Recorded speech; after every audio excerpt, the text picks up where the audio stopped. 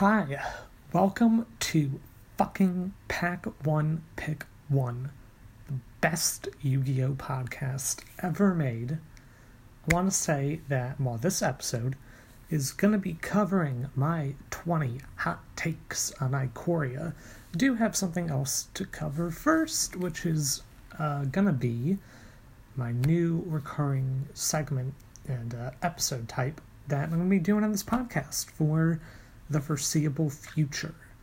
And this one is going to be called Zero to Hero. And it's going to be short episodes that I drop every Sunday. And these are going to be covering my progress and thoughts on ranking up in Limited and Constructed on Magic Arena. Be talking about the decks that I'm playing, tracking my wins and losses, thoughts on rank progression, etc. And the first episode of that is, like I said, going to be dropping this Sunday. Not sure when, hopefully no later than the late morning. And we'll be consistent every Sunday after that, unless something big comes up, in which case I'll try and record earlier so I can at least publish on those days. Now, alright, since this set is almost over, but since it'll still be in the draft rotation for a little while, at least on Arena and Magic Online, it would still be good to talk about Ikoria and my own opinions, takes on the format.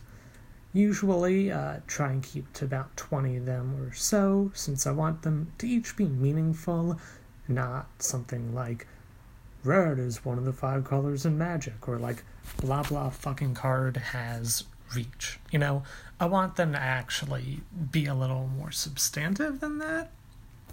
So that's kind of why I keep them a bit smaller. So I just only really keep what I think is the good stuff.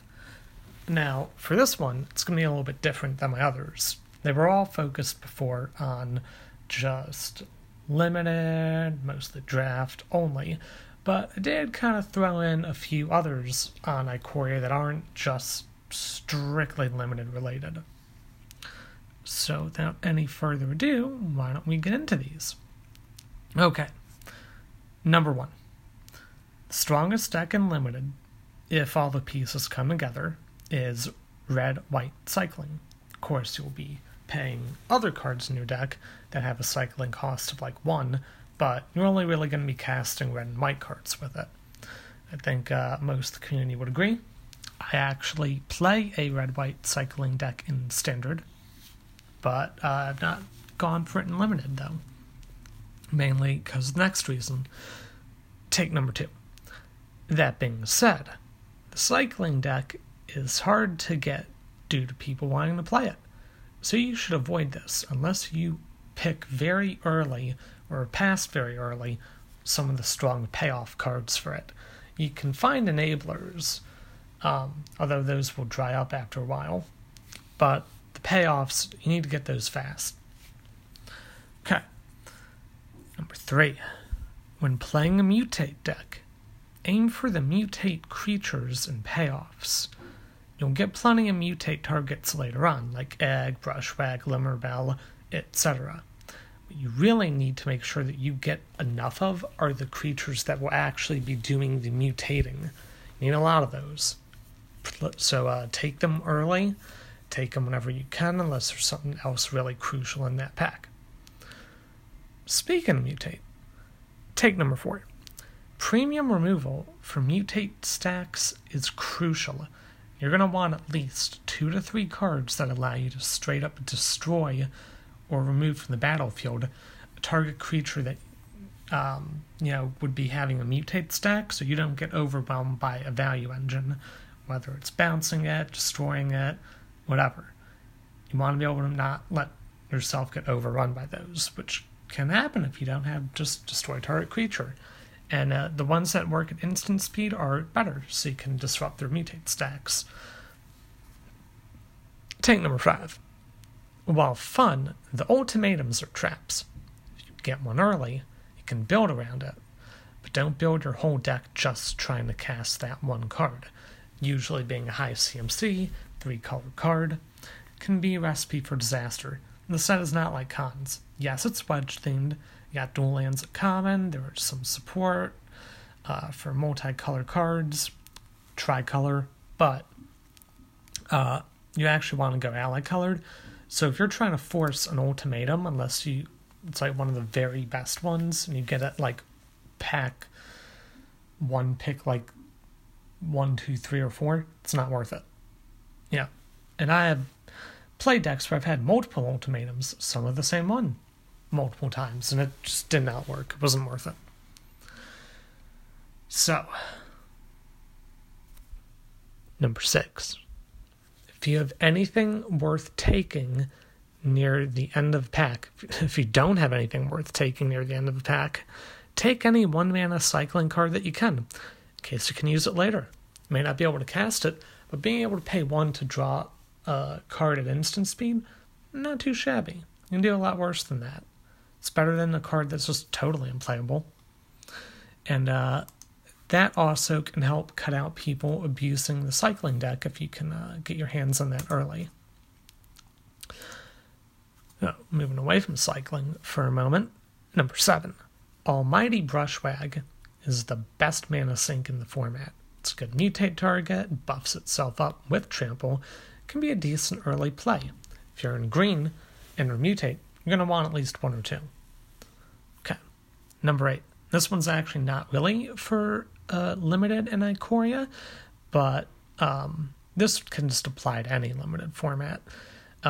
If something is open, then take it. Along those lines, make your own opinions on the limited set too. Whether it's like Ikoria or Core 21 or, Alpha, which I know all of you draft all the time. Just don't base your draft picks and plays based just on what people like me and, less famous podcasters like Limited Resources and even less famous people like Lords Unlimited would say. There's always exceptions. There's always cases where, their heuristics aren't just going to be something you can blindly follow. Just because pros say, green isn't great in Ikoria, don't be afraid to take it. There's still plenty of reasons to go into a color like that. And you need to know when to make the right decisions and to not just follow any of our advice, because we're not infallible. So make sure you're always doing that, because if you end up writing off something entirely without doing it or using it when the time is right to use it, then that actually can stunt your growth in limited. So, be cognizant of that. Now, number 9. Here's another hot take. Maybe the hottest out of this. Ranking the colors from the strongest to the weakest in limited for this set. Alright, my opinion, best to worst. Black, red, white, green, and blue. Of course, each color's got good cards, reasons to go in and play them at times, but that's what I say. Okay, now, what makes black and red so good, take number 10, is their removal. Yeah, they have good synergy cards for cycling, mutate, humans, whatever, but they've got the best straight-up kill target shit at lower rarities, which is what you need in this set. Definitely. Especially when your opponent plays their bullshit bomb creature or tries to make their mutate stack going. You can't let that happen. Gotta get rid of that. These are the colors to do it. Now, number 11. Going away from limited again for a moment. But that red-white cycling deck that I mentioned, it's also really good for standard too. Outside of maybe running Sacred Foundries, you can build the whole damn deck just from commons and uncommons from Ikoria, to save yourself on mythic and rare wild cards. I personally run this deck, which I will be discussing on that Zero to Hero series of episodes, and I've had a lot of success with red-white cycling. I like it a lot. Easy to build, quick games, great for getting in your daily wins. And again, no rare or mythic wild cards, it's a big bonus. So if you want to play a strong budget-friendly deck on Arena, this is definitely the one to get into. Red-white cycling. Okay. Number 12. Let's keep talking about Arena for a moment. Ikoria is the first set on Magic Arena where you can draft with other people. No. When I started this episode, I wouldn't waste my time saying obvious, hot takes on the set, alright? Like, wow, you can draft Ikoria with other people? No fucking way, Flynn. What I mean is that it's valuable for learning things about a format if you're playing with other people that you can't learn from bots. As many of you know, you all probably play a fair amount in paper at your LGS or with friends doing drafts and whatnot, and you know that bot is far different than when you actually play with other people, because this is where you start to be able to have the meta of the draft. It's not just, oh, blah blah color is good, this card isn't. You're actually being able to focus on the other key aspect, which isn't just how your games go, but how you navigate the draft, reading signals, giving them, etc. So I highly recommend that if you all haven't done so for any reason, play with other people on Arena and do the human drafts. Yes, it's not a pure experience because it is not within your own pod, but listen, we have to start with somewhere on Arena, alright? I know a lot of people don't like doing same pod events online, usually because of the time. I would still prefer it myself to get the purest draft you can, but in the end, it's better than just bots. So, it's a fine start for now, and hopefully Wizards sees how much of a success this was, eventually gives us that other option too. Ooh, lucky number 13. Here we go. Now, speaking of that, I actually just mentioned this earlier, human drafts are cross-pod. So, don't spend too much energy hate drafting and worrying about signals that you give in the draft, because you're not going to be playing against these people anyways. Focus on your deck. Your own, not necessarily your other pod's decks. Okay. 14. We're going to be talking about a controversial mechanic in this one. Companions can be worth taking. This is for limited, but only if you get them very early in pack 1, for the most part. Now, I've gotten a companion twice in this set, I believe, with Karuga and Gyruda. I think actually I companioned with Karuga twice. And while it's fun, I wouldn't totally shift your whole deck to play one after pack 1, because it can be difficult to get enough cards and quality ones that will meet the restrictions. Maybe something like Garuda or Karuga, well not Karuga, or Zerda, Kahira, you might be able to make it work past pack 1, but it's tough. So they're good, yes, but don't force yourself to make it, if you get it late. Now, 15. While blue and green are commonly ranked among the weaker colors in this set, the Signpost Uncommon, Primal Empathy, is absolutely nuts, and it will get out of hand fast. I believe getting it early is a great sign to go into blue and green. It may not be as strong as other colors, but black and red can't really beat that kind of value engine, so I'm a big proponent of using it, very much hate going against it. Okay. Going away from limited, and actually any kind of constructed with this next hot take. Believe it or not, it's going to be about something with Ikoria in general. And it's this. 16. Ikoria Collector's Packs were the first collector packs to actually really fit the definition of being for collectors. Nobody really knew at first how hot those Godzilla cards would end up being. I'm sure a couple people predicted, like Nostradamus did, the Mayans did back in the day, they needed to be super good. Some rando MTG finance guy probably predicted it too. For the most part, we all knew that people would want them, but wow, did these things shoot up. So, that property tie-in, it got non-MTG people interested, with a specific fandom, making the cards more blingy than just, a slightly pimped out art or whatever for standard playable card. So, learning from this lesson, if I ever see any collector set again actually have a tie-in with another property that's even remotely popular, that's one I'd go all in on. Not just one like Theros or Eldraine, something that's got actual collectability outside of this game. Okay. Still sticking on this sealed product trend, 17. Unless you get a box for cheap. For this set, definitely buy singles of cards and paper. It ain't gonna be played for a while in stores. Not very much either. And the cards, even their alt arts, are very cheap. Now is the time to get what you might want. Some of them may go up over time, but now, it's a good chance. And collector's boosters definitely help lower the prices of the other cards. Okay. 18. When drafting, you may want to aim to make a certain deck or archetype, not just on generic value cards. Most cards are useful if they're in the right deck. Gone are the days of limited, where cards aren't really,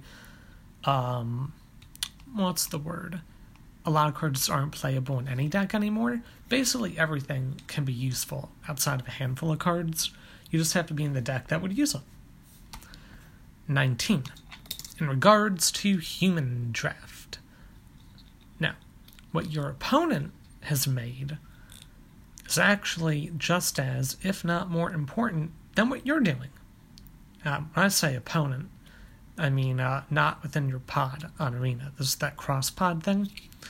See, you can make a good deck for your pod, but if they got really hooked up by theirs, doesn't matter how much yours was in comparison to your starting group. It matters how your opponent navigated their draft and what they were given by their people. That's what really makes the difference. Because even if you have a bad deck, they could get a worse one. But if you can have the best deck in your pod, but if the best deck in your pod is a B, you get matched up against someone that got an A+ from their pod, well, you're fucked. Outside of severe RNG. And for the last one, number 20, honestly, this is the hottest take of the set. Companion was a total mistake. It's alright in limited, but it was a disaster in everything else but maybe EDH. And time will tell for that. Even with the nerf that happened to it, it's still just way too good to just have in your deck. It's something you can just pull out later if you have the mana and need it. If your deck just meets a restriction, just even on its own, well, may as well just run it. It may cost you, more mana to get it now, but the option of even having that is crazy. Okay, well, those are my 20 takes for Ikoria. About takes care of that. So, I will be doing on this Sunday the first episode of my Zero to Hero series, where I'll be talking about going up in Magic Arena, like on Seal, like Limited, Constructed, Mastery Pass as well. We'll talk about that. Look out for that. And I'll also be making that one a video episode, because even though M20 will have been out for a couple days, I'm going to be opening up some very cool Ikoria product on that one. So you're going to want to see this, because I've been itching to open this for a while. So look out for that. And then this following Wednesday will be an episode focused on M21. As I know I've said before, still would like to do some more EDH-themed episodes, but it is difficult to get my usual crew for those at the moment. It's difficult to do a lot of things right now, so I will make that work as I'm able to. Don't worry, those will happen someday. And yeah, I guess that about covers it. Look out for those coming episodes soon, and eventually, I think in a few weeks from now, one of my episodes, I'm going to be unveiling some really cool plans for the Pack One Pick One Nation. So get excited about those. Really cool announcements to come soon. And until then, thank you all for listening as always, and enjoy M21.